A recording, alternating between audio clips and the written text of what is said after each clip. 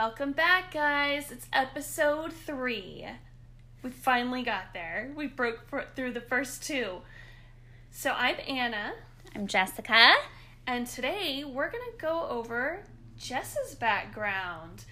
I think it's really important for you guys to understand that we're really just normal human beings. And we are far from normal. We're not weirdos, right? Well, we're going to let you be the judge of that. I think what she means is we're just going to talk about our background. You can judge whether or not we're weird. Yes. But I think it's important to kind of tell you guys who we are and that we're down to earth. We're not some crazy psychic weirdos that, just throw out random stuff. Claim to have some powers. If you call our 1-800 number, we'll tell you when you're going to meet the man of your dreams. That's not what you're getting from us at all. And I think it's important to go over where we started from. How did we first recognize that this is a gift or that we could see and feel things? So we're going to talk to Jess today. That's right. And anyone that knows me knows that I love to talk. So this is... It's really a dream come true. Oh my goodness. So, yeah, we're going to talk about my background, my childhood, but also talk about an incident that really opened my eyes to my gift and made me who I am. So I'm excited and slightly nervous to share that with everyone. It's really a personal story. We almost touched on that in our last episode, and I seen the fear in your eyes, like, don't go there. Yeah, I'm like, I'm not ready, don't bring it up. So after the podcast, we had a chit-chat, and I think it's important. I mean, if you don't share that experience, you're kind of going along with the belief that you can't share that experience, and there's listeners that have these things that feel, I can't say anything, I'm going to be weird. Like, share your stories with us. We're going to share ours with you. Yes, we are. So here we go. Basically, I have always loved horror movies, scary movies, anything creepy. Like, I was all about it.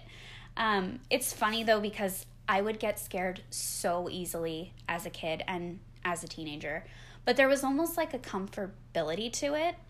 Like you knew is familiar to you. Yeah. Yeah. I liked being scared, which is kind of a weird thing to say. Yeah. But I liked that feeling. Obviously, like, as a little child, I wasn't watching a bunch of scary movies. But in my early teens... Don't you talk to your mom when you're, like, watching Chucky at 4? I wasn't. I watched Nightmare on Elm Street at 2. But... No. I really did. But in my early teens, I really, loved everything about that. Like, when it was cool, to be a witch and things, when that was, in, I was like, well, I'm creepy. I'm weird. I always felt different. So I was like, that's probably cool. I'm going to be like that. I was really into it. And we didn't have cell phones or, readily available internet access. So it's not like I could Google, haunted places. I was checking out books at the library, watching things on TV. Old school. Yeah, old school, right? Watching movies and all that kind of stuff. There was a series of books that R.L. Stine published when I was probably 12 called Fear Street. And I remember just being obsessed with them. They were about paranormal, ghosts and werewolves and things like that. And I was obsessed with all that supernatural stuff. So I read all of those books. So that kind of tells you a little about who I was and my fascination with that kind of stuff, which didn't really end in my teen years. As an adult, I was still fascinated with all of that. I loved reading about that, watching TV shows about real life hauntings, and I don't know, I just always triggered something inside me. I was so curious. Yeah. Now I look back and I see why these things were so appealing to me, because I did have a lot of experiences growing up with spirits, either by myself or when I would go to friends' houses. And I mean, I can think of a dozen very distinct memories that stand out vividly to me, but I thought those kind of things happened to everybody. Really? I thought everybody's seen ghosts? Well, I thought, like, this probably happens to people and nobody talks about it. That is weird. Maybe it is. Did you ever ask your parents? I mean... well, I would tell my parents, like, things, and they'd say, like, oh, that's not real. You're fine. Go back to sleep. You watched a scary movie. Yeah. You scared yourself. Yeah, the typical thing that you would expect a parent to say, or right, a response that you would get. But, I don't know. I always felt like a weird, creepy kid. Like, I don't know really how else to describe it. And I just thought, well, that's just who I am. I always also was, like, very suspicious of things and people. And felt like... Interesting. I could almost sense, like, dangerous situations. I remember going places with my friends when I was a teen, and we would go to do something, and I would know, like, this is not right. These people that we're hanging out with, like, no, something's off. So it felt more than just your conscience. It did. And at the time, I would say, like, oh, my mom, she just made me, like, paranoid. Yeah. She just made me suspicious of everyone, so I always think something bad is going to happen to me. But that's not what it was. Now I see really what I was doing was, like, reading the energy of the people I was around and really able to, like, pick up on their intentions, and knowing that I was putting myself in a situation where I was around people that were not, had a lot of negative energy and ill intentions. Yeah. So luckily I was smart enough to almost always get myself out of there, but I thought I was a weird kid. Well, I could totally understand that. I mean, I have the same experience growing up. You just kind of knew that something was off, or you just get this overwhelming feeling of, I'm not going to do that today. Not that it was something bad or something you shouldn't have done, but I'm just not going to go there today. I just don't feel right. And then my friends would say, well, we went and this happened. And it's almost like, I knew that. I knew, not specifically, but I knew something was going to happen and something was off. Yeah. So I could totally understand that. And kind of in that same vein, like, there were other times I can remember as a kid, I would go to the grocery store with my mom, and, you know, I thought maybe I just had an overactive imagination, but I would remember looking at people and thinking, that person is not what they're showing themselves as. I don't even know how to describe it. It's almost like, oh, that person's, like, they're not right. That's not right. I could just tell there was, like, a sense of uneasiness. I would look at people and just almost be afraid of them, because you just feel that energy, like something's off. Yeah, that's hard to do too, because it's like you can't even give people a chance. You know what I mean? Like, you want to give them the chance to give you good vibes and have a good first start, but you almost know instantly when they walk up who they are, without them even saying a word. But we're talking, like, I'm 6 years old, and I'm thinking that person's evil. I'm looking at someone going, oh, that person is not what they're showing me, like, they're evil. I've never even thought back that far, you know? That stuck out in my head. Wow. That must have been really difficult, though. I mean, your family, did you read your family as well? Have vibes off of them, or? Not really that I can recall. If I did, I probably just never paid attention to it. Yeah. It really was like strangers, me assessing strangers. Do I feel safe? Yeah. What is this person telling me based off what I'm reading from them? You know, what messages are they giving me from what I'm feeling? So that's really interesting. Yeah, that's kind of how I used it as a kid and growing up. I've also always been a dreamer. Not like in the sense of, I have big dreams for the future, you know, but like I had very intense dreams and would sometimes get messages in them, and sometimes I would know how to interpret the messages, and other times I wouldn't even realize there was a message until later, if ever. But, I mean, I don't really remember exactly when the dreams started. Probably young, but I don't know exactly what age. Around the time I was 12 and 13-ish, they got really intense, and I would have, like, consistent nightmares. Yeah. I would just wake up and not know, like, is this still a dream? Is this real? And I would remember seeing a shadow figure standing at the end of my bed, sometimes in the doorway. Tall shadow figure, like a man, with a hat on, which kind of sounds like how people would describe, like, shadow people. Yeah. His hat was kind of like, I would always say, it was Freddy Krueger, because that's the shape of his hat. Okay. So and you correlated, I mean, scary movies you thought were kind of like the real thing. Yeah, so like that fear you would feel when you would watch that scary movie, like that's what it made me feel. And I saw that, it was like, oh, I recognize that hat as something familiar. That's like what it is. There was never any like distinguishable facial features, and really I couldn't tell if it was a man. It was like a shadowy blob.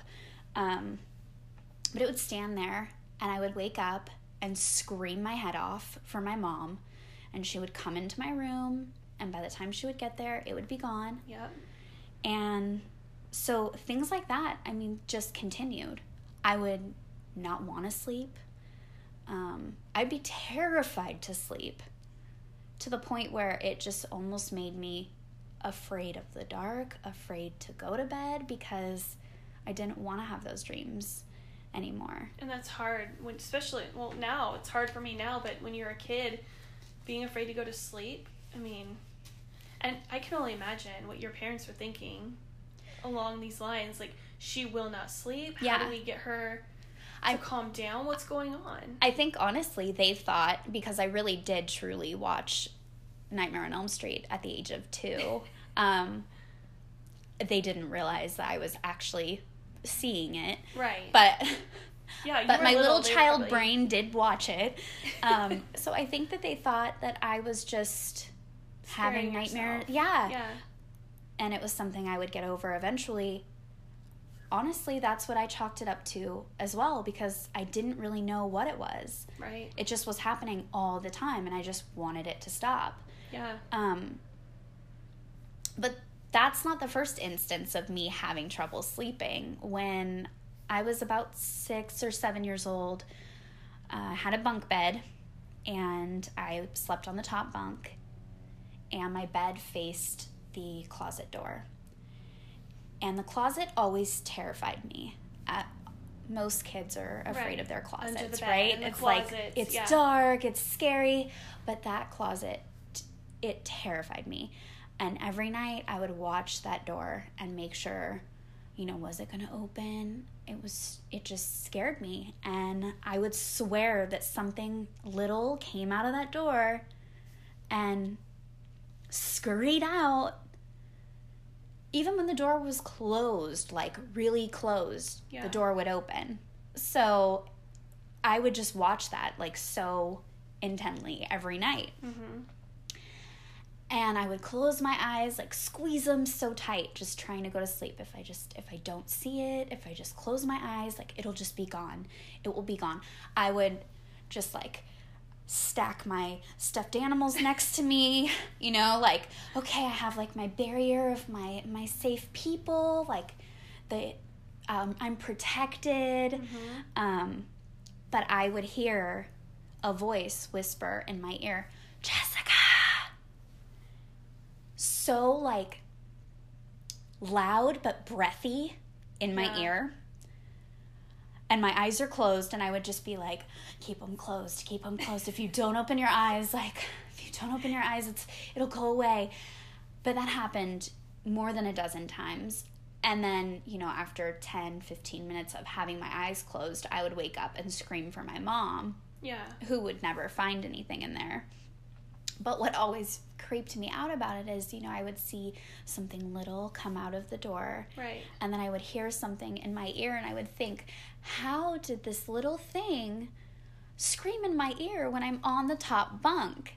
And so Oh. it always creeped me my out. gosh. I would just, like, imagine, like, is it climbing up, over? Like, how is it getting hovering? to me? Like, Yeah, how? how is it getting to me? But honestly, I didn't want to know. I didn't want to open my eyes. I never wanted to see it. It had this, like, creepy, growly voice that kind of sounded like Chucky's voice, you know, like that raspy old man kind of voice. Okay. It still happens to me to this day sometimes. The voice is different. Right. It's not always saying my name. Sometimes it's saying different things. It still brings the same fear in me when I hear it, though, and I'm still like... There's nobody else in this room. Yeah. Yeah. I'm like, my husband's asleep next to me, and he is not whispering in my left ear. So, yeah. Yeah, I can't. It's so funny that our stories as little kids, like one of my first memories is the same thing. Like when you start telling me your story, it lined up exactly. I slept on the top bunk. I had my bed facing the closet. The closet every night. I would watch it open. But for me, it was this pink bubble man that would come out, and I would do the same thing, having my stuffed animals up by my head all along the railing of the bed, and I would like hunker down as far as I could get, knowing that if I couldn't see the ground, it would leave me alone. And when you started telling me your story, I'm like, is this how it presents to every kid? I don't know. How does that happen? Or every kid just reacts the same. Yeah, and then, you know, I would yell and scream for my parents, and then when I would tell them a pink bubble man came out of the closet, what are they going to think? Yeah. She had to have been dreaming. Like, this is not a pink bubble man coming out of her closet. Yeah. So I can totally relate to that. That's a hard one. It is. I've had a lot of things happen. I mean, we've talked about this. A lot of the things that have happened to me happen around bedtime. Yeah. You know, when you're relaxed and you're quiet. And especially for me, my mind is always going. Yeah. I'm always on the move. I'm always doing things. Really, the only time that I'm quiet is when I'm about to go to sleep. One of the most terrifying things that happened to me when I was young, I was 10 years old, about 10, and I went to go stay the night at a family friend's house, and they had a daughter that was just a little bit younger than me, and, you know, we were good friends. We play together all the time, and so I was excited to go over and spend the night, and we had fun afternoon. We had like pizza for dinner, we watched a movie, and then it was time to go to bed. And she had like this really cute day bed, and above her day bed she had this cross. It was like a Precious Moments cross, and it had the little like Precious Moments thing praying above the cross. And so she gets in her bed and she's like, oh, we'll set you up on the floor. You know, she had me all set up with the pillows and sleeping bag, and I'm like all ready to go. And her bed is against the wall. My head is facing away from her bed. Okay. So like my feet are pointing towards the opposite wall. My head is kind of close to where her bed is, I guess, if that makes sense. Trying to think of a good way to describe it. So I'm falling asleep, trying to fall asleep. Kind of hard to fall asleep. And I hear a whisper in my ear. And I wake up. And I'm terrified because I'm in a house and it's not mine. And my mom is not there. My dad is not there. And now I just want to go home. So I'm like, I don't know what to do. I heard this whisper. I'm just going to close my eyes. I'm going to go back to sleep. And I heard it again. And I sit up and I turn around and I saw the face of the cross, the Precious Moments doll on the cross, turn and look at me. What? Yeah. Yes.